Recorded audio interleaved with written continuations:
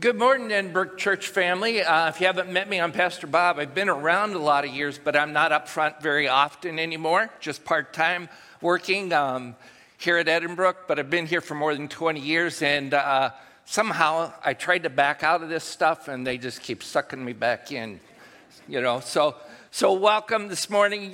One of the things that occurs, there are a lot of good things about growing old.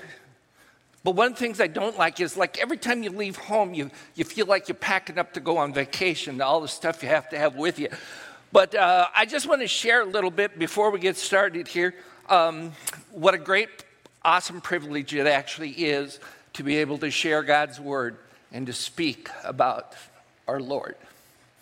So would you join me in prayer?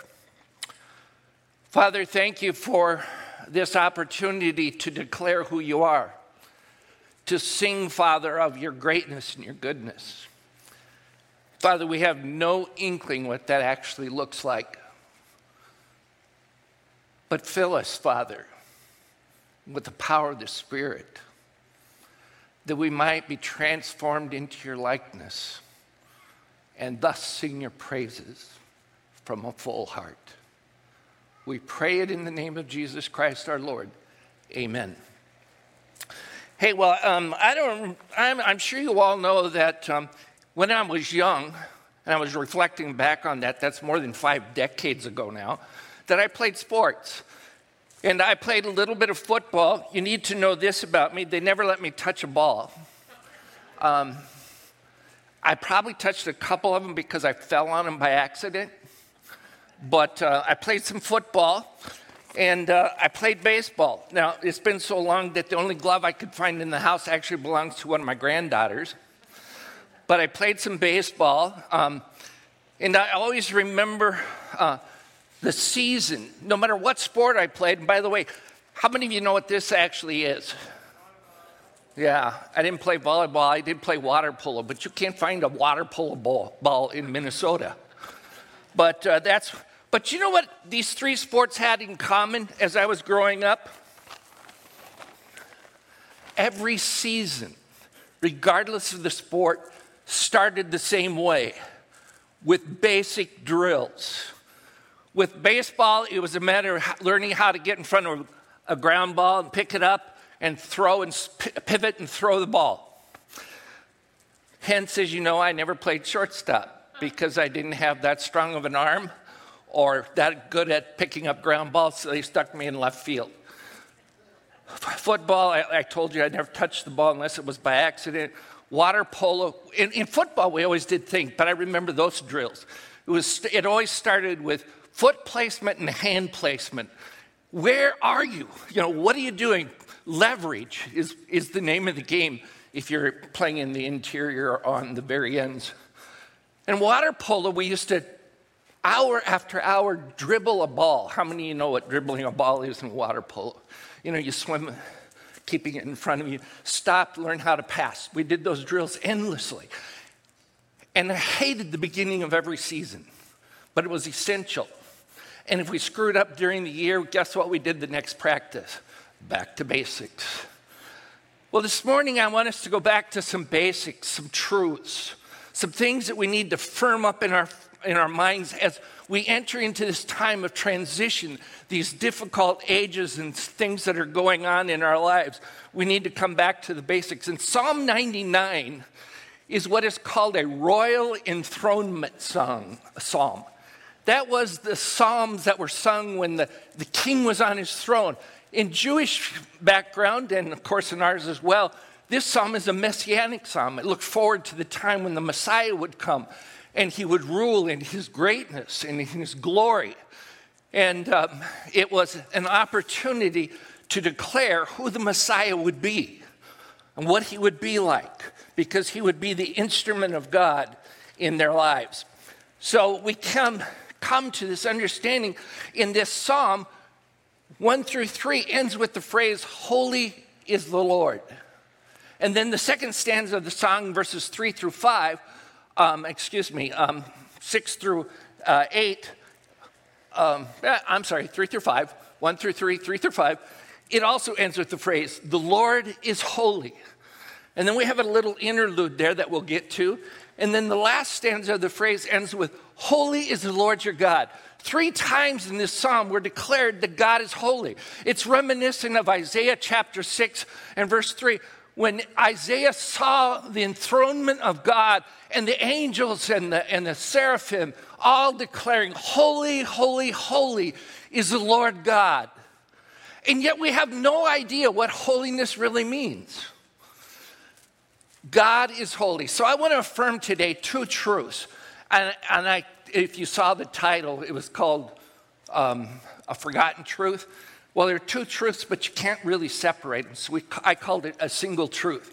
But the reality is that we have this psalm given to us in this form. And so the first truth I want to affirm is that God is holy. What does that mean?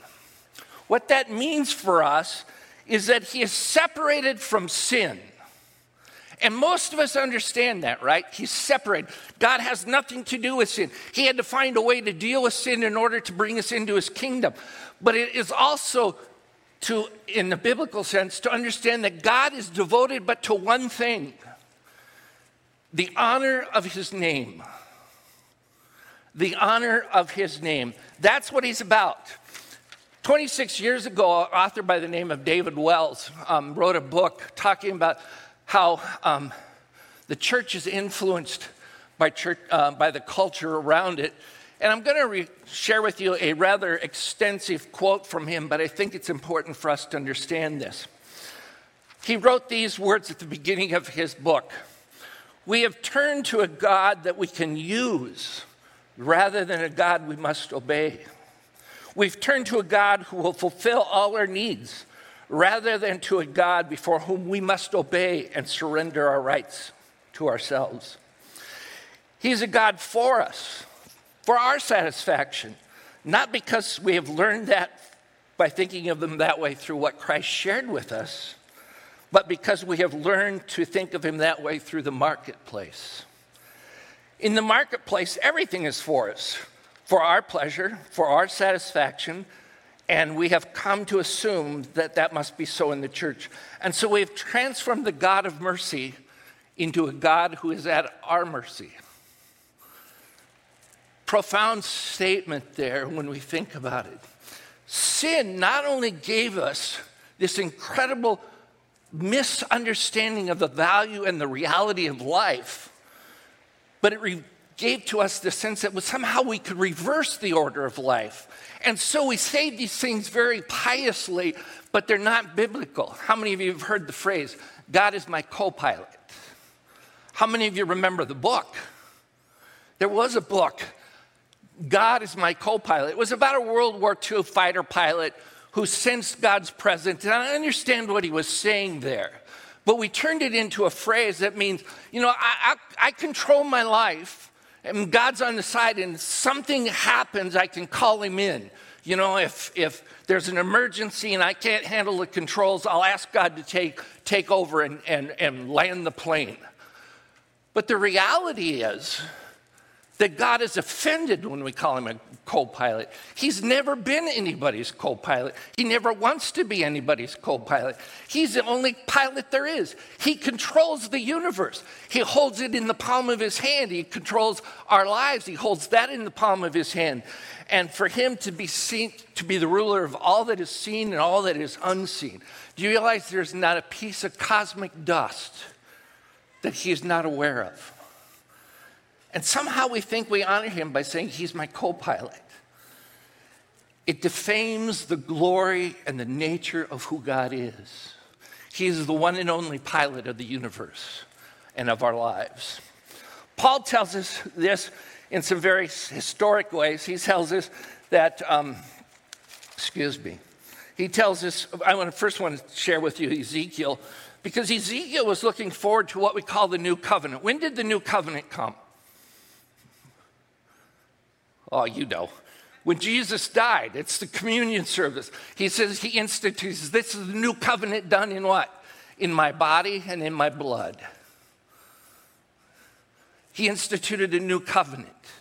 because we needed something new, because we were incomplete and unholy and filled with selfishness.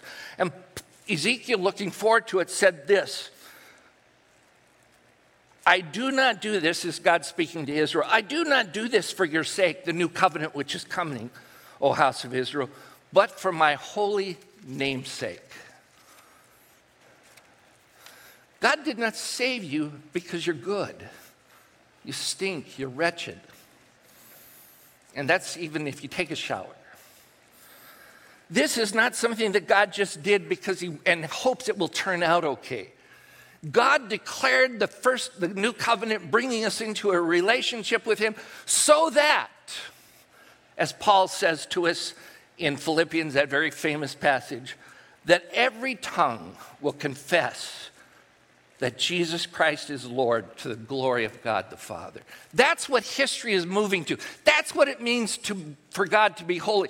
That he has taken all of history and he's moving it to one focal point where he will be honored and glorified in his son Jesus Christ. When every knee, by the way, I've said this 1,000 times, every knee will bow, either in frustration, fear, and anguish, or they will bow in adoration and hope of the promise yet to come. But God said, every knee will bow before my son.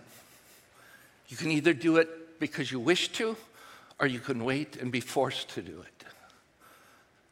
But God has declared that this is what it is about. It is about his son, and it is about his glory that he sent his son into the world for us. To be sure, the worldwide conquest of the church and the gospel of Jesus Christ will not happen until he fully returns. But the promise of God is it will happen.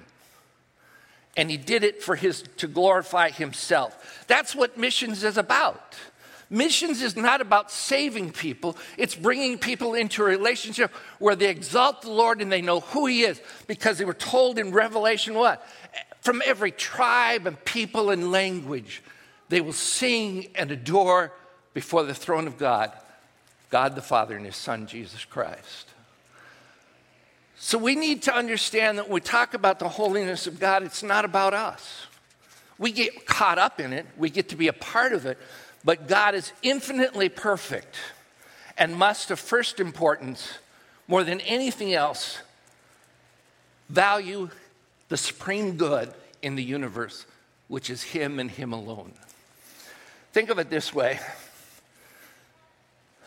How many of you prayed prayers out of desperation for God to do something? And sometimes he answers and sometimes he doesn't. Because God is not here to fix your life. He's here for you to grow in the image of his son and be like him. God comes into our world. But if he chased the petty concerns that I bring to him and said, oh, that's so important, I better do that, then he ceases to be God. Because he's chosen to seek what is less than perfect. And he forfeits the right to be the master of the universe.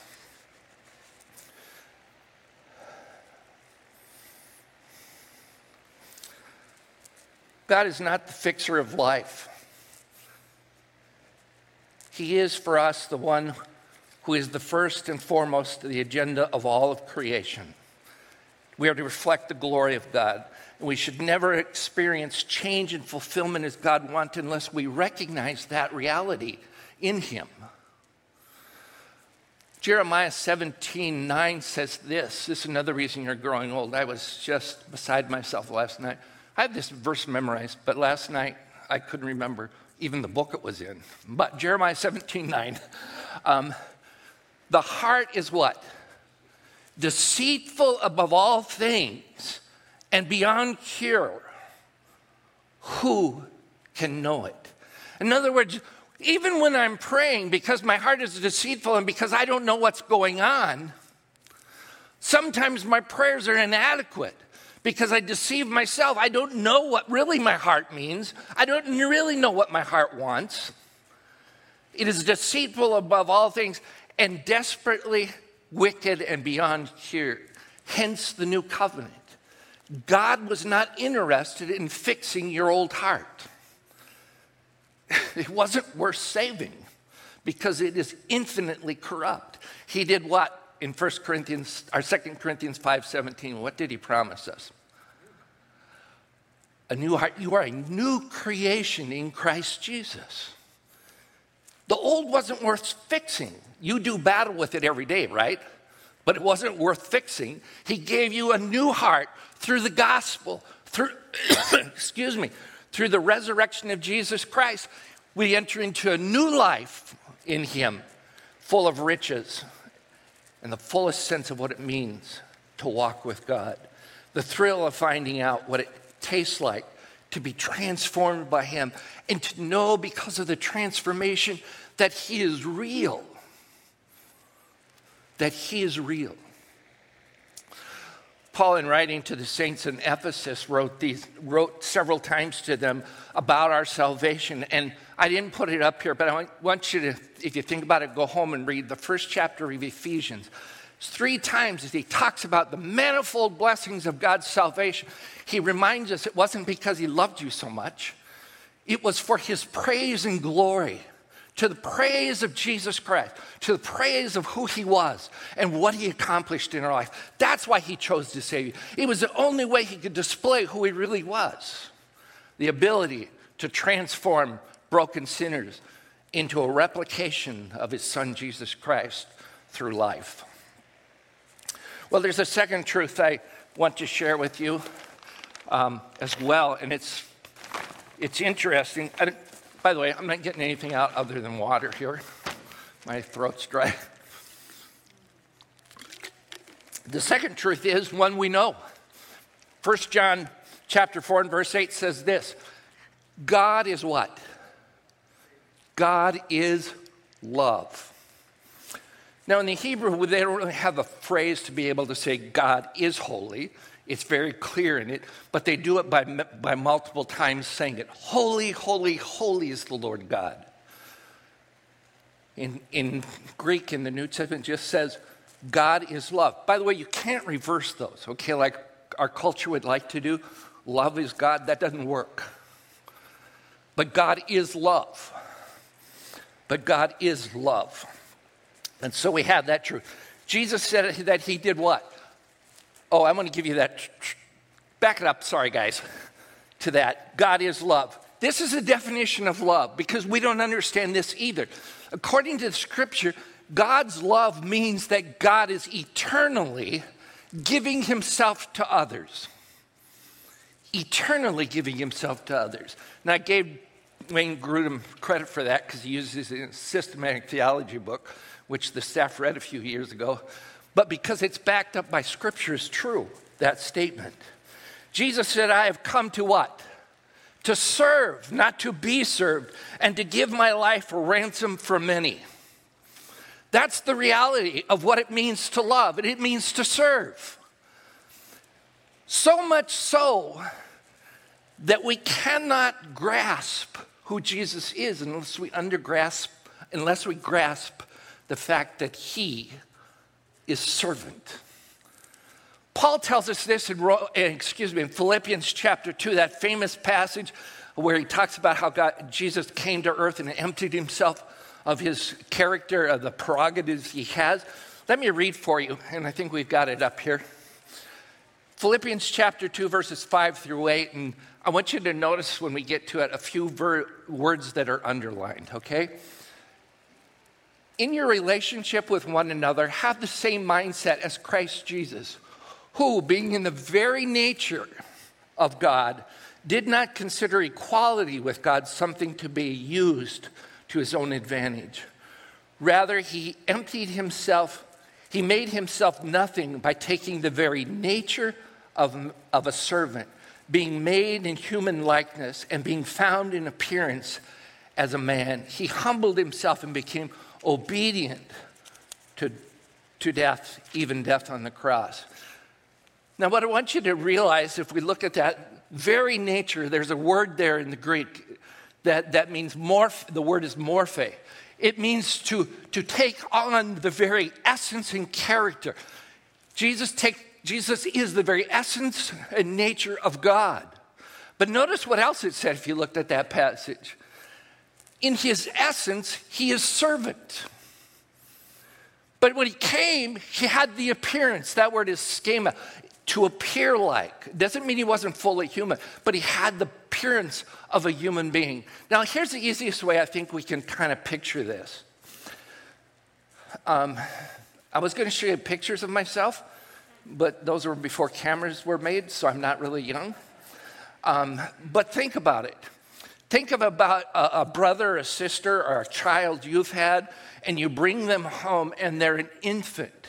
My mom and dad brought me home. I was going to be the middle child. It was obvious I was a boy. As an infant, I looked one way, didn't I? As a toddler, I looked a little different. How many of you had toddlers at least? And you know they don't look like infants, right? Nor do they behave like infants. And then he became a little boy. And then a young, middle-aged grade school young man. And then a high school young man. And then a young adult. And then a middle-aged adult. And now a senior adult. In my essence, what am I? I'm still a boy. I'm still a male. Did my outward appearance change over those years? Thankfully so. And that's what it says when he appeared as a man. But when he became down to earth, he was in essence God, and he was in essence what? Servant. Do you realize that when we talk about God being love and God being servant, that we cannot separate the two? God, in the form of Jesus, is servant. That's what makes him Jesus. So much so that this verse that I'm going to share with you, and I don't think I actually gave it to them to put up, but I'd like to share it again with you. I've used this because every time I read it, it blows my mind. It comes out of Luke chapter 12, verse 37. Jesus is telling a parable. Oh, I did put it up. A parable about a master who goes away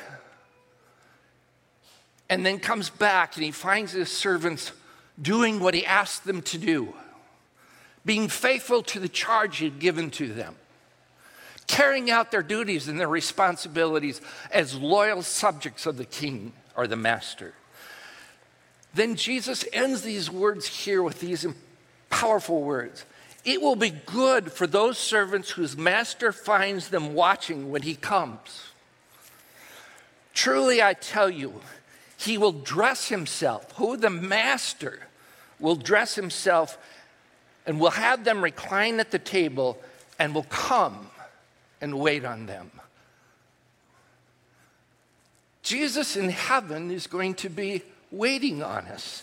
The marriage feast of the Lamb. He loves to serve because that's his nature. It is who he is as his being.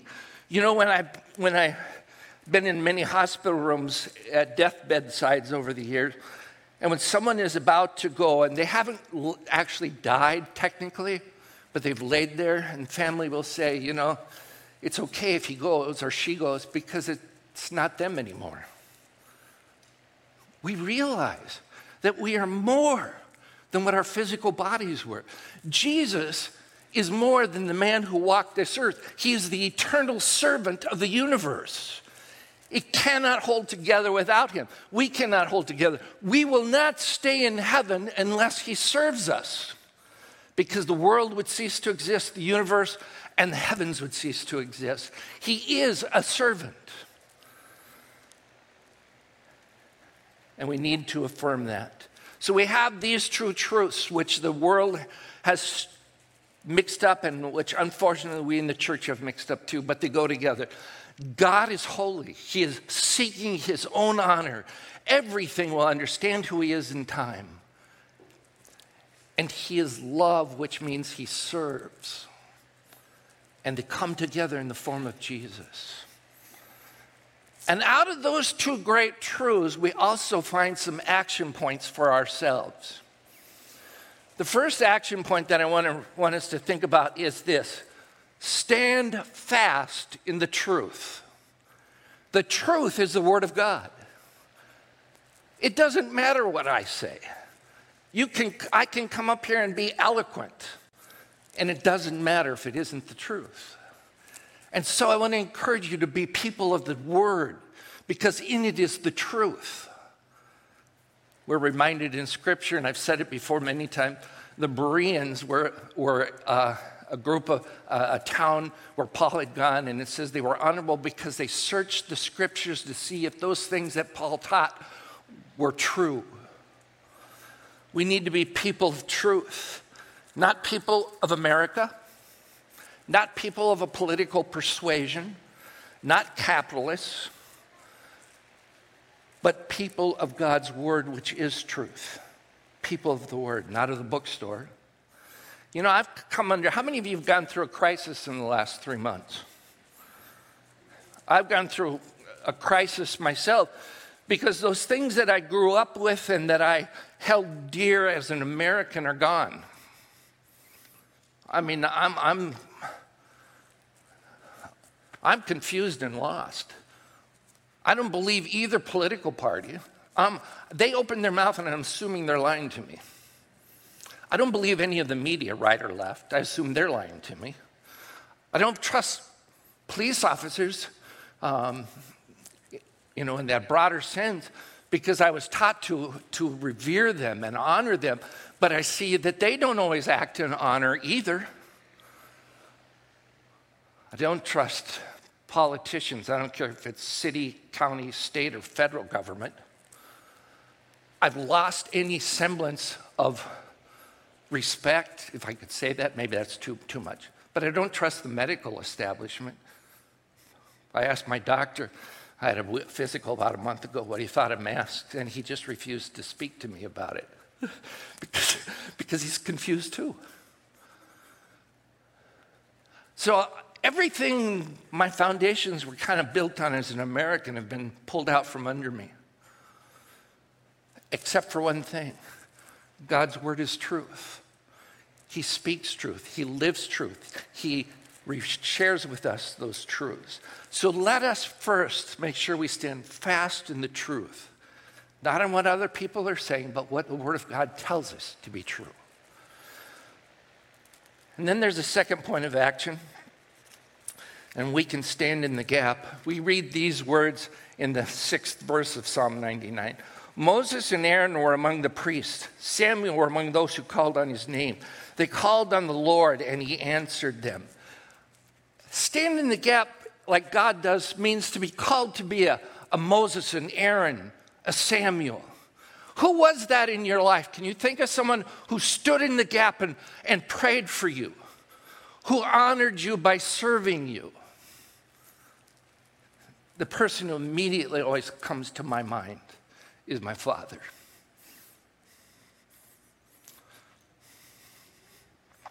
I knew I'd do this. I've shared that I remember my father crying out in prayer for me as a teenager. Heard him in the living room beseeching God to do something in me. And a father who worked 2 jobs because his wife was ill and never once complained. Often came home and made dinner after working 2 jobs and never complained. He served. And I thought he was a fool. But he wasn't. He was God living out in my living room.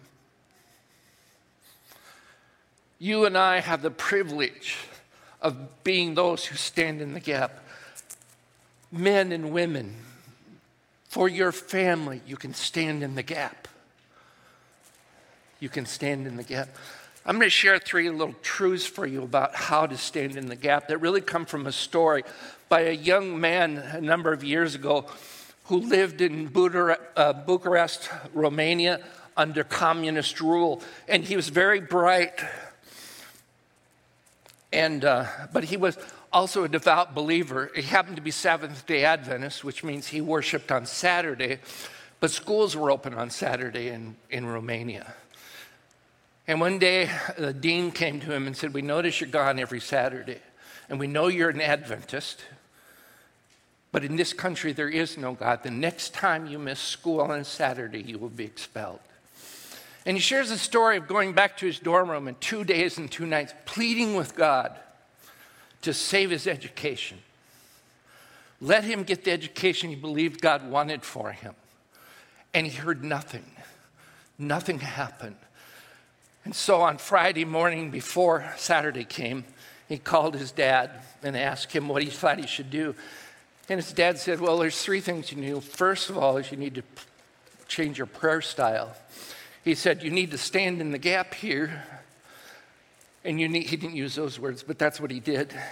He said, here's the first thing to standing in the gap as people. Sacrifice your will to God's will. Your prayer should mirror that of Jesus Christ. Nevertheless, not my will, but yours be done. Friday night I went to bed and suddenly I started recounting a younger part of my years. I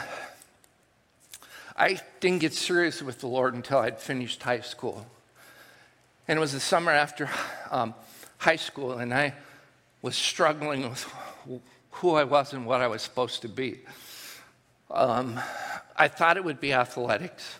And so I told the Lord, I do want to walk with you. I do want to serve you. And this is how we should do it. Mistake, right? I told him what I thought I could do.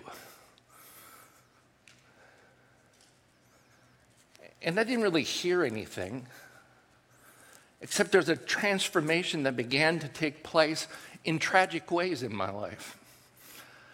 When I finished high school, I was still 17 years old.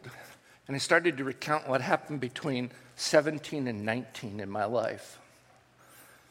I told God I wanted to play sports. I thought that was good. You need to know I was still coming out of being 9 times in an emergency ward. My poor mother, you've heard those stories. Recovering, and I was getting back into shape. And then I injured my back, had to have back surgery. I was told I probably might not walk again. I would never play sports again. And so I was asking, Lord, what am I to do? What's going on here?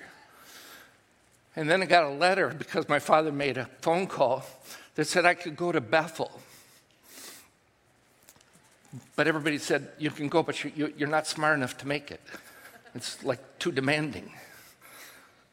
But I'm ignorant. Lord, I want to do what you want.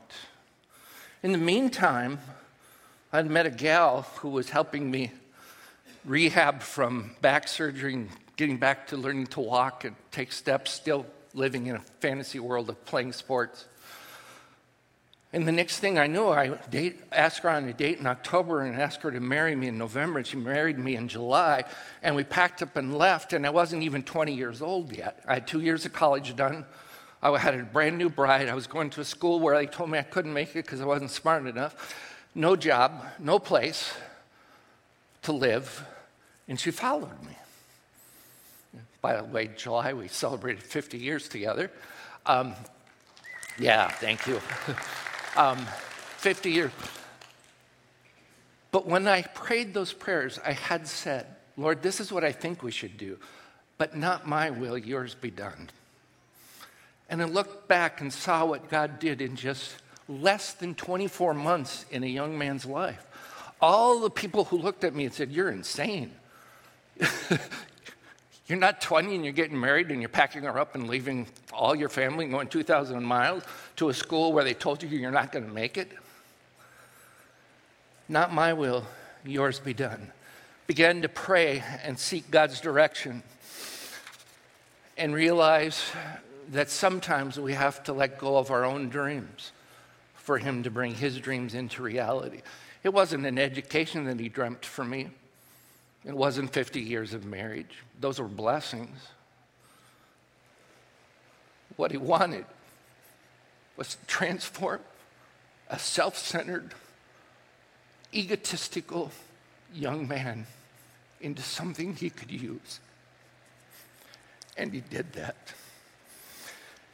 And his father said to him, this young man who talked to his father, sacrifice your will, do God's will. Your prayers should mirror the words of Jesus. Nevertheless, not my will, but yours. So that he can transform and do what he seeks to do in your life. God is more than anyone else could imagine. He comes before jobs, before houses, before education, even before our family. Jesus said this word looking straight at his disciples. If anyone comes to me and does not hate his father and mother, his wife and children, brother and sister, yea, even his own life, he cannot be my disciple. We have to sacrifice what we think we want, what we are sure we do, even when we think it's in God's will, with the phrase, but not my will, yours be done. And God can transform our lives. Second thing you need to know about prayer and standing in the gap is seek first God's honor and his plans. Before you ask God for help with your plans, look and see what will benefit his kingdom and his plans. Worry about his work and let him worry about your work. Seek first the kingdom of God and his righteousness, and all these things will be added to you. Make sure that in all your prayers, you put God and seek his plans and his greatness for you.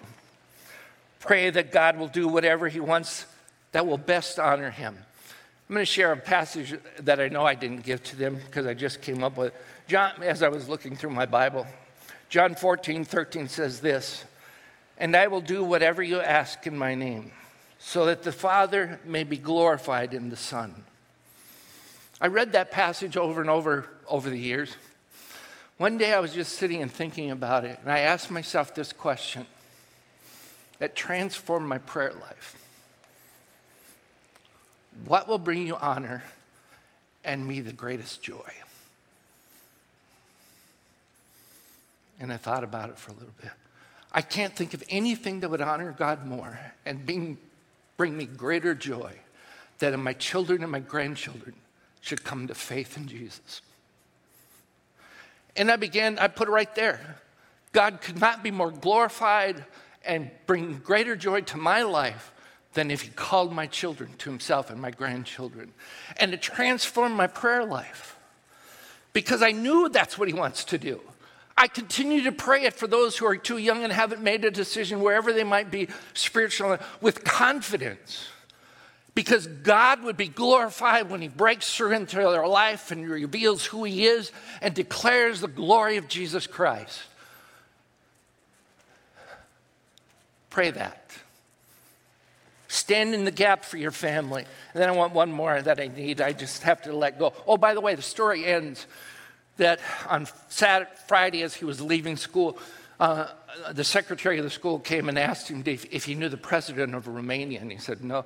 Do your family have connections in the government? Do they know somebody? No. And she says, well, it's interesting. We just got a note from the president that in order to improve the economy and save energy, all schools would be closed from now on Saturday. He finished his education.